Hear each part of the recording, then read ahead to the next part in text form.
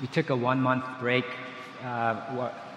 from the Proverbs series, and during that time I also took my paternity leave. So it's been a while since I've been back to preach, and I want to thank you all for being so supportive and releasing during that time. And we definitely needed that time for Hannah to recuperate and for us to get used to new rhythm of our family, even though we're still not quite used to it. It's a joy and an honor to preach God's word to you this evening. We're in Proverbs chapter 17, so please turn with me there.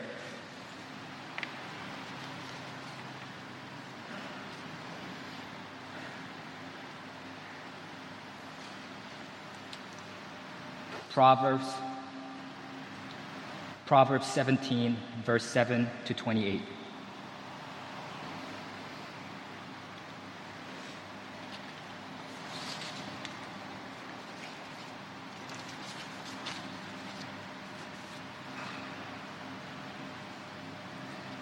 Fine speech is not becoming to a fool.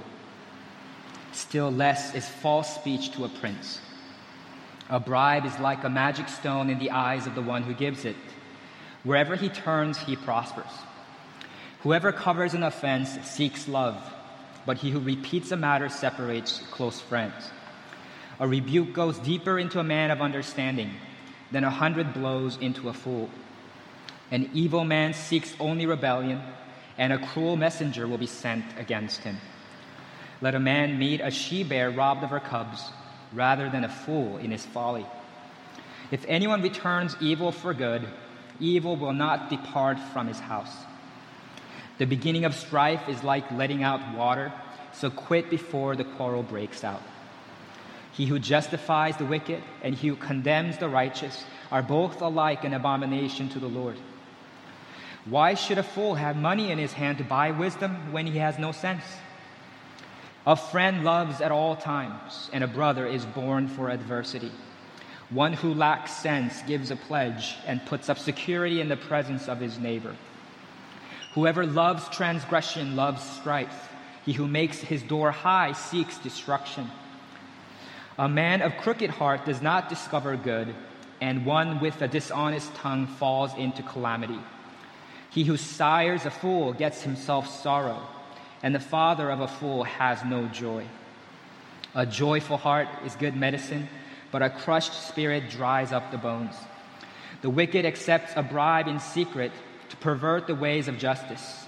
The discerning sets his face toward wisdom, but the eyes of a fool are on the ends of the earth. A foolish son is a grief to his father, and bitterness to her who bore him.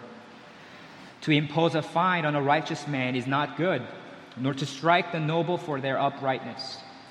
Whoever restrains his words has knowledge, and he who has a cruel spirit is a man of understanding. Even a fool who keeps silent is considered wise. When he closes his lips, he is deemed intelligent. This is God's holy and authoritative word. Let's pray. Heavenly Father, we come to your word, which is before our face, which the word, the wisdom of God that you have revealed to us. And we want to humbly listen, to hear your voice, to align ourselves to it. So please, God, speak to us, address us as your people, as your children, that we might wise up and live in accordance with your will. In Jesus' name we pray. Amen. Biblically speaking, a fool is someone who does not acknowledge God, someone who lacks sense with regard to God. So the fool says in his heart, it says in Psalm 14:1, there is no God. That's the definition, Bible's definition of a fool. And that fundamental folly of not acknowledging God makes them foolish in all their dealings with other people. It's like a crossword puzzle. In a crossword puzzle, the vertical and horizontal lines are interrelated. So that if you get a word in a vertical line wrong, it's going to throw off the entire puzzle. All the horizontal lines that come off of that vertical line, you're going to get wrong. Similarly, if we don't get our vertical relationship right with God, you're going to get the horizontal relationships with other people wrong. And that's what this passage is about. It's about human folly, and some variation of the word fool occurs 9 times in this passage. And it teaches us that human folly, because it is anti-God, it's profoundly anti-social, anti-humanity. And our world teems with fools. We were all once fools. But how should a wise person relate to them and interact with them? That's the question this passage answers. And it teaches us that those who trust in the sovereign judgment of the Lord can be loving and self-controlled even in the face of folly. Even in the face of human folly. That's the main point. We're going to look at folly in speech and folly in justice and folly in relationships and learn how to deal with each situation. So first, verses 7 to 9 introduces us to 3 different kinds of fools that I just mentioned that the rest of the passage will expand upon.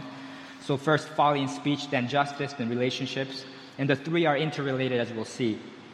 It says in verse 7 to 9, "Fine speech is not becoming to a fool, still less is false speech to a prince. A bribe is like a magic stone in the eyes of the one who gives it. Wherever he turns, he prospers. Whoever covers an offense seeks love, but he who repeats a matter separates close friends." So first on this list is the folly in speech. So it says, "Fine speech is not becoming to a fool, still less is false speech to a prince." Fine speech, eloquent speech, well-spoken speech, it doesn't fit a fool. It's like a gold ring in a pig's snout, as one proverb puts it. Or it's like tying a garbage bag with a little bow tie. It doesn't fit. The fool is better suited for silence. But that's not all. It says, "Still less is false speech to a prince." If fine speech is not becoming of a fool, then it's even more the case that false speech is not becoming of a prince. A prince doesn't necessarily refer to a monarch. It's someone who has a noble bearing, a noble character. So later in verse 26, the same Hebrew word is translated as the noble, which is parallel to a righteous man. So Solomon is assuming here that it's insufficient for a member of the royal family or the aristocracy or a ruler to be noble simply by virtue of their birth or heritage. Rather, they should be noble in their character. His noble character should match his noble station. And it's unbecoming of a noble person to lie. Even more than fine speech is unfitting for a fool, false speech is unfitting for a wise person. Brothers and sisters, we must remember this as the children of God. We are children of the God who never lies, as Titus 1:2 says. False speech is beneath your dignity. Whenever you are tempted to lie in order to get the better of a situation or someone, remember how degrading it is for you to lie. We ought to instead live in a manner worthy of our identity in Christ. And if the fact that false speech is unbecoming of our character, and isn't enough, that if that's not enough of a motivator for us, verse 20 warns us of the consequence of false speech. "A man of crooked heart does not discover good, and one with a dishonest tongue falls into calamity." Usually people lie in order to get out of trouble, right? Or to avoid trouble. But this is short-sighted because this proverb tells us that in the long run, in light of God's sovereign rule, it's the dishonest tongue that falls into calamity. Verses 27 and 28 continue to address folly in speech. It says, "Whoever restrains his words has knowledge, and he who has a cool spirit is a man of understanding. Even a fool who keeps silent is considered wise. When he closes his lips, he is deemed intelligent." So these verses call for a cool spirit and closed lips. In the ancient Near East, as we do now, people often use the words hot and cool to refer to people's temperaments. A hot-spirited person is a short-tempered and hot-headed person, and a cool-spirited person is a patient and even-keeled person. And so a cool spirit and closed lips together represent self-control and restrained speech.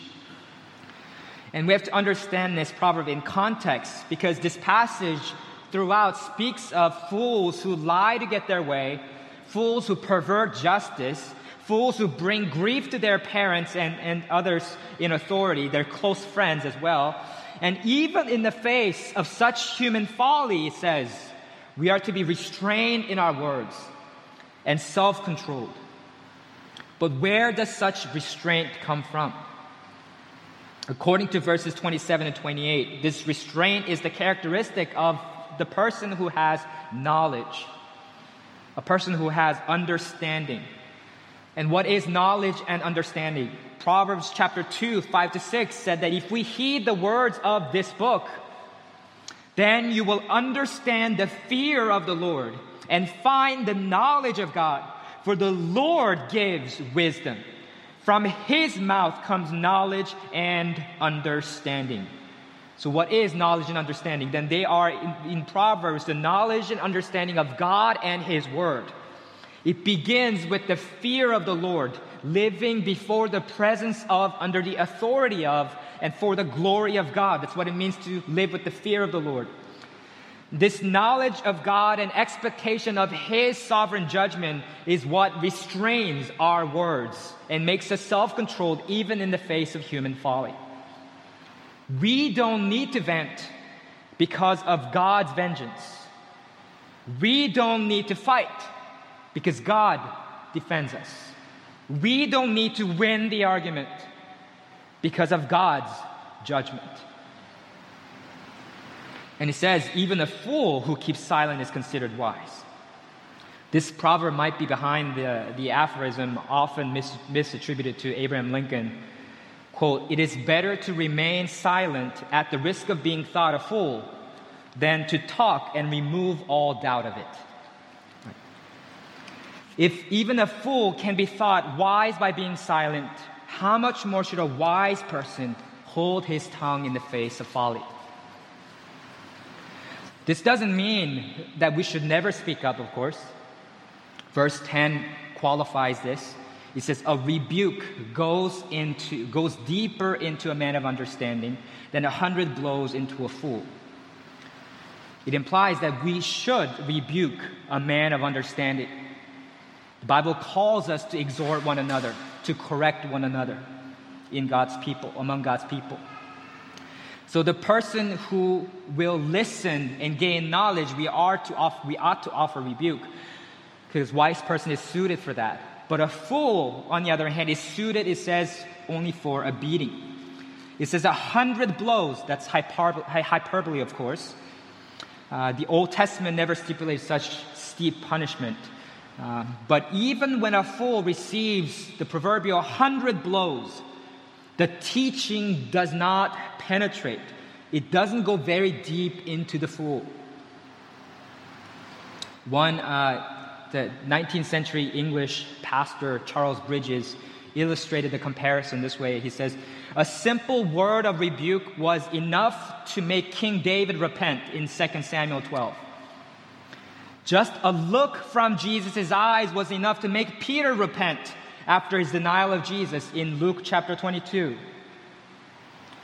But the 100 blows wasn't enough to teach the Egyptian Pharaoh in Exodus chapter 9. The wise person knows not to waste his breath. He knows better than to rebuke a fool in his folly." This is what verse 16 is speaking of. "Why should a fool have money in his hand to buy wisdom when he has no sense?" Proverbs sometimes uses the imagery of buying wisdom to tell us to cherish it more than silver and gold. It's asking us, why should a fool be able to buy wisdom when he has no mind to learn it? What's the use of giving Shakespeare to an illiterate person? What's the use of playing Mozart for a deaf person? A fool will not grasp wisdom, so the wise person knows when to spare his words. So that's what Solomon has to say about folly in speech. But in verse 8, he introduces a second kind of folly in justice. A bribe is like a magic stone in the eyes of the one who gives it. Wherever he turns, he prospers.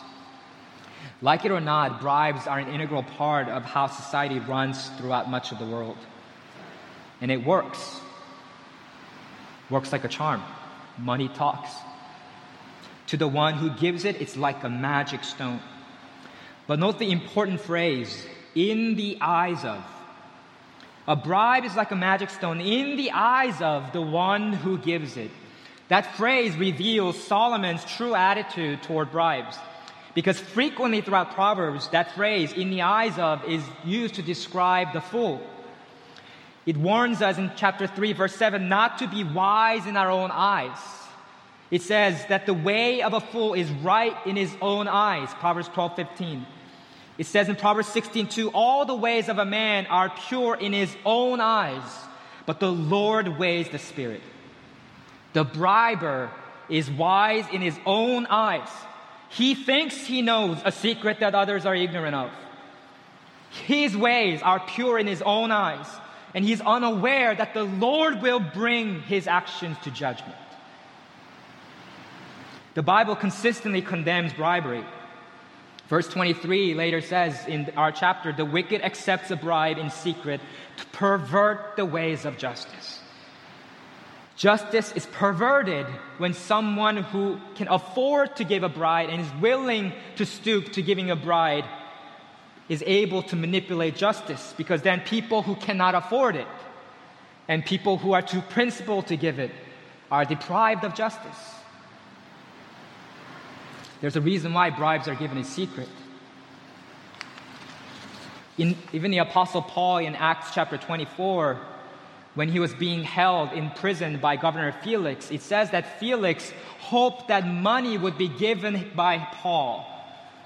So he sent for him often and conversed with him in hopes that Paul would pay him a bribe.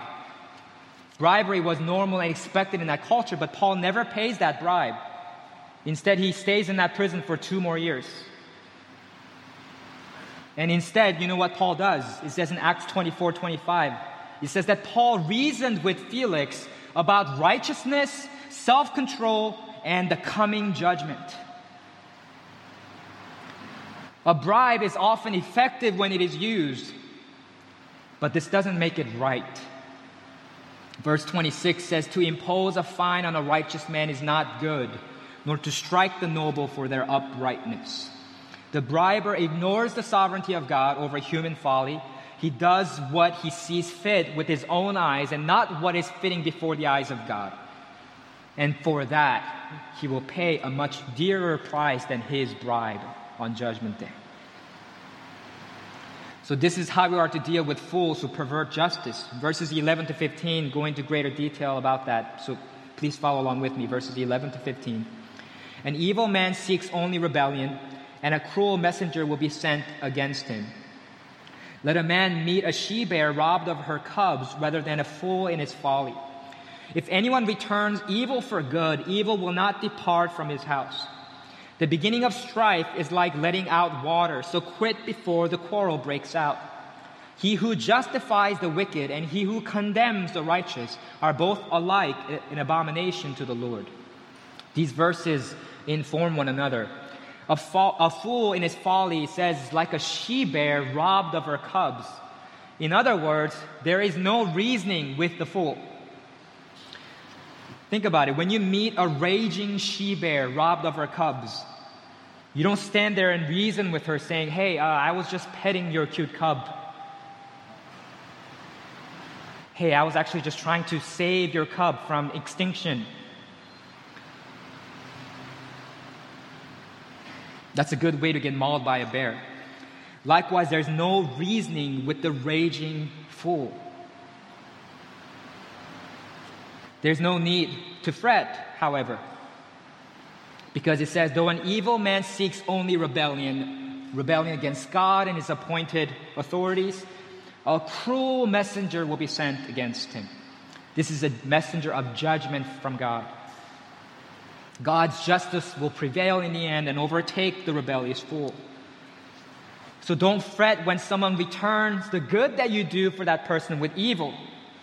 Even when they repay evil for good, we are not to repay evil for evil, as Romans 12:17-19 says. It says here in this proverb, God will repay, and evil will not depart from his house, from the house of the person who repays good with evil. Evil will become a permanent, unwelcome guest in his household. So verse 14 says, the beginning of strife is like letting out water, so quit before the quarrel breaks out. The beginning of strife is like a hole in a dam. Though the seepage is negligible at first, the pressure mounts up quickly and it bursts open the dam, causing an uncontrollable torrent.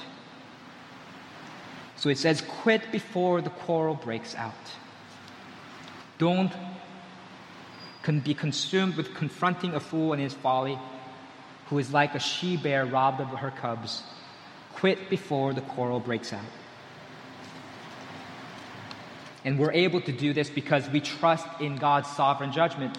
Verse 15 says, he who justifies the wicked and he who condemns the righteous are both alike an abomination to the Lord. In this sinful, upside-down world, fools might get their way at times. Wicked people might be justified, and righteous people might be condemned. But such perversion of justice, it says, is alike an abomination to the Lord. The Lord detests them both, letting a wicked person go free and punishing an innocent person. They're equally abominable to God because his justice is perfect. And because we know this, we can avoid quarrels and not repay evil for evil, because we trust in God's sovereign judgment. So this is how we are to deal with fools who pervert justice. And the third kind of folly that's in view is folly in relationships. Verse 9 says, whoever covers an offense seeks love, but he who repeats a matter separates close friends. An offense in this passage, an offense has been committed between friends, and there are two contrasting responses that we can take. First, it says, whoever covers an offense seeks love. This is similar to Proverbs 10:12, which said that hatred stirs up strife, but love covers all offenses. But there's a slightly different emphasis. In chapter 10, verse 12, the covering up of the offense was motivated by love. But here in chapter 17, verse 9, the covering up of the offense happens with the goal of love. Whoever covers an offense seeks love, or fosters love, as the NIV, the New International Version, translates it.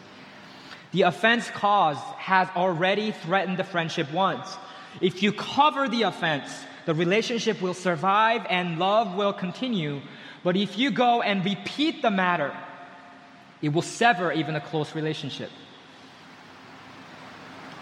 The expression repeat the matter is wonderfully ambiguous.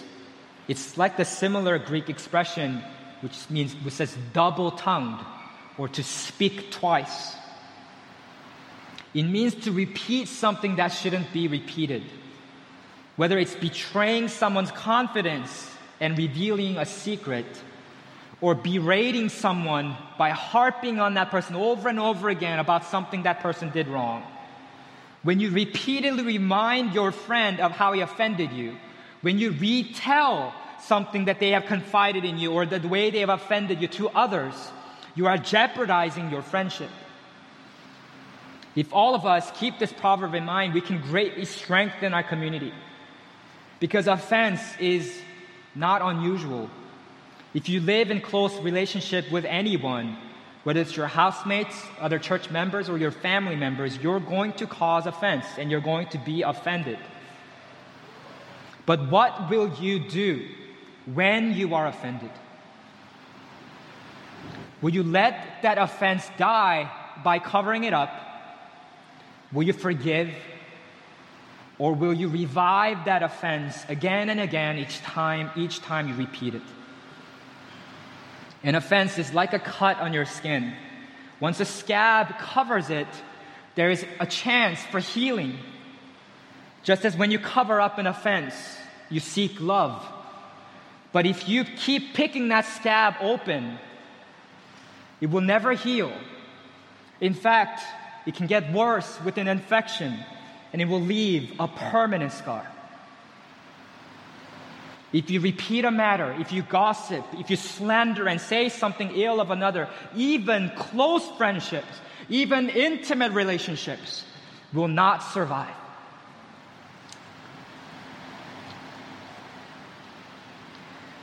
Perhaps some people respond at this point by saying, well, I don't want friends who offend me.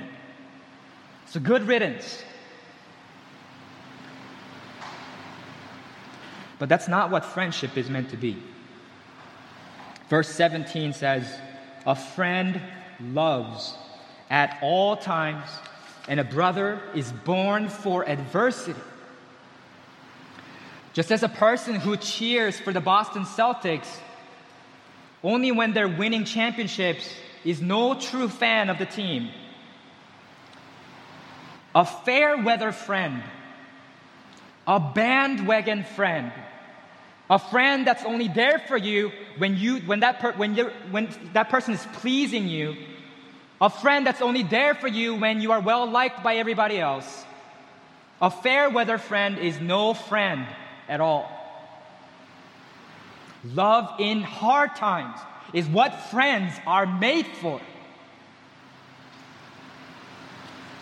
Enduring support and persevering love in times of adversity is what a brother is born for.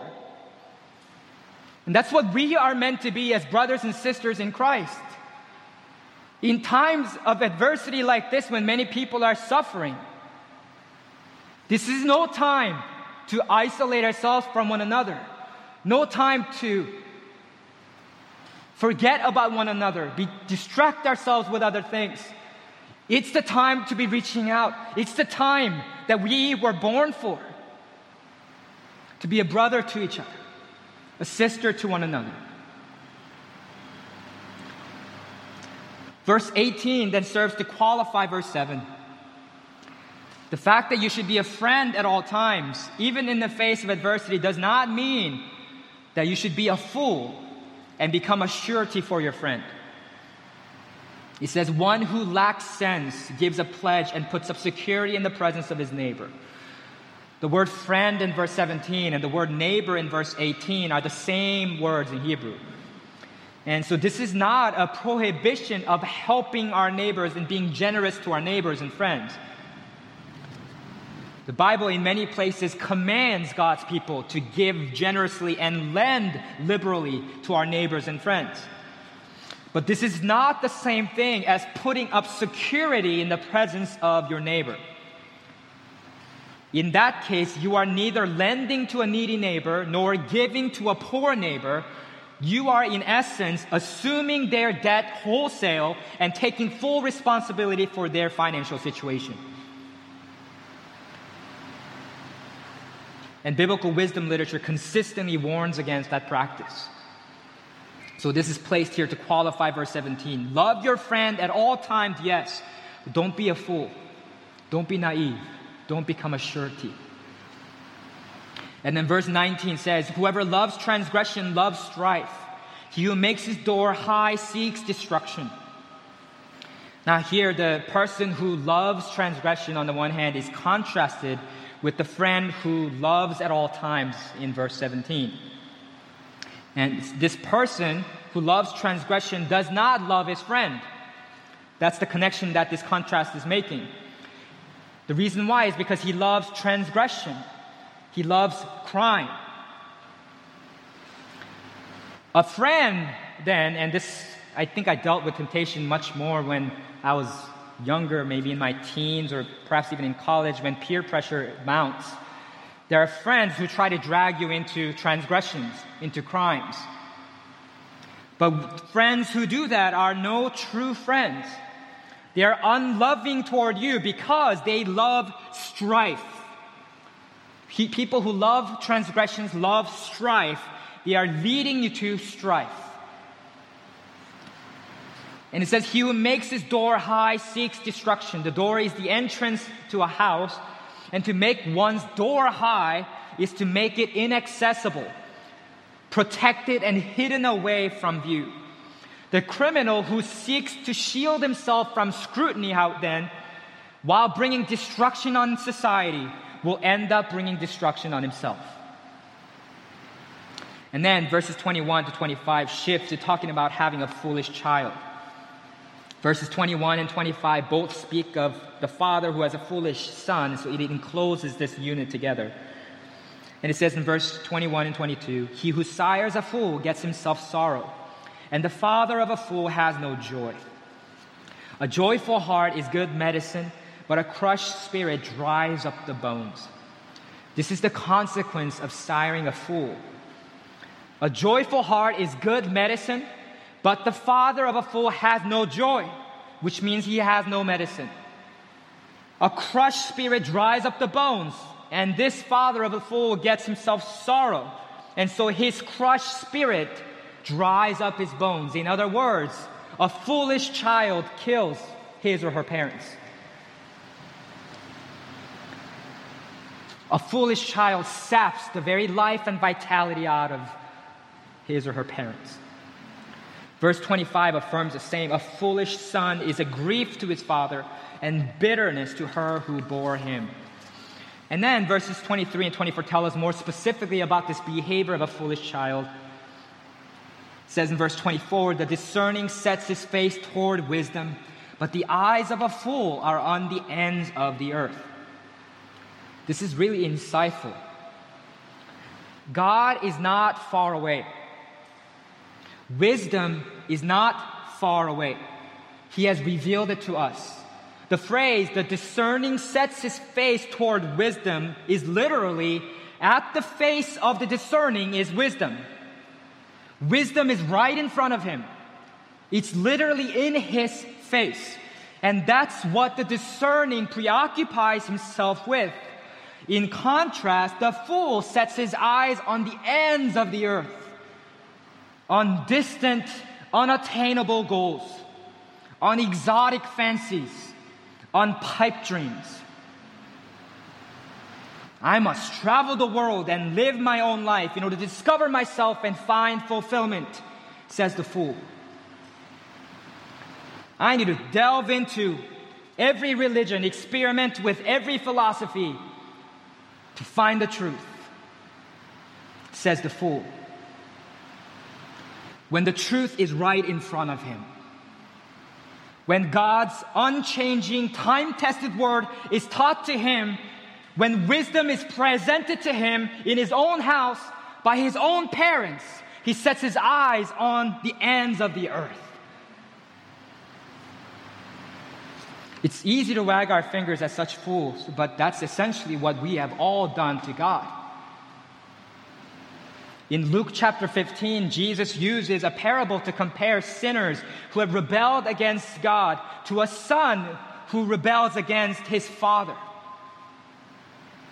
And he says that he gathered all he had and took a journey into where? Far country. This is the fool that Proverbs 17 is talking about. And there he squandered his inheritance in reckless living. He had everything he needed at his father's house, but instead of setting his face toward wisdom, he set his eyes on the ends of the earth, in the far country. He prematurely demanded his inheritance of his father, which was tantamount to wishing that his father were dead.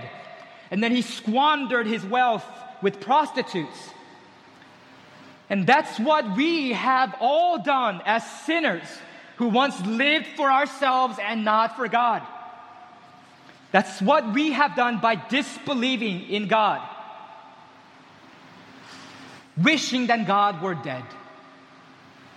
That's what we have all done in enjoying God's good gifts in creation without acknowledging Him and giving thanks to Him as the giver of all good gifts. We have repaid God evil for good.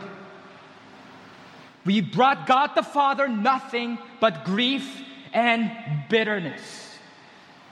But in this parable, when after hitting rock bottom, this foolish son returns home, the lavish father, instead of disowning him and rejecting him like he should have, this father runs to him, embraces him, kisses him, welcomes him, and most outrageously, reinstates him as his son. And there's a problem, however, with this story. The father had two sons. And the older son has stayed at his father's house working diligently to build the family estate. If the younger rebellious son is reinstated as a son, that means he, the older son, must now share his rightful inheritance with him. And so this older son begrudges his brother's return. This creates a rift between him and his own father.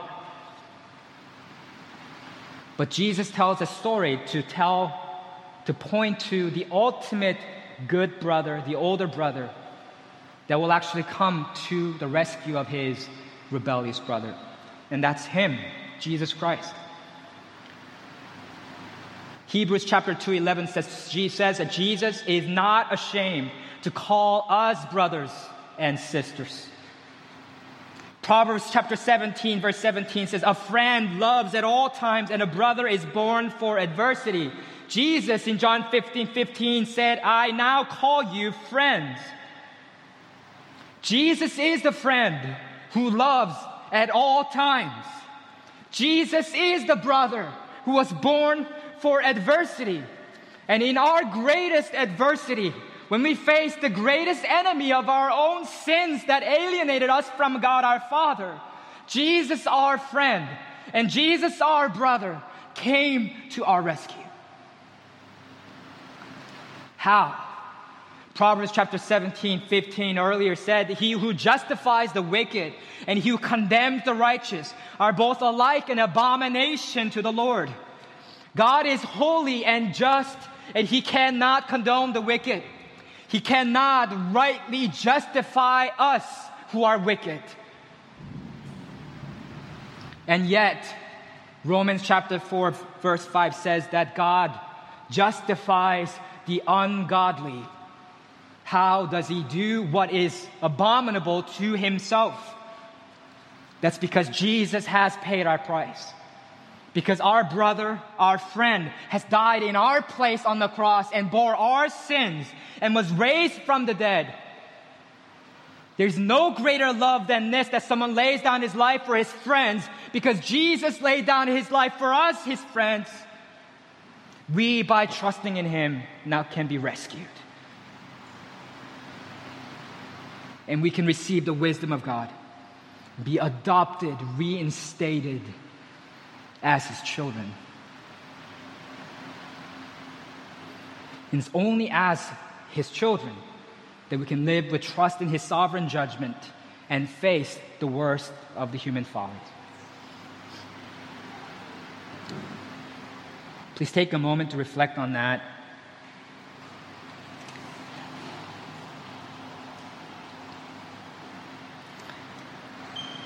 And ask yourself, how is God calling you to respond to this message?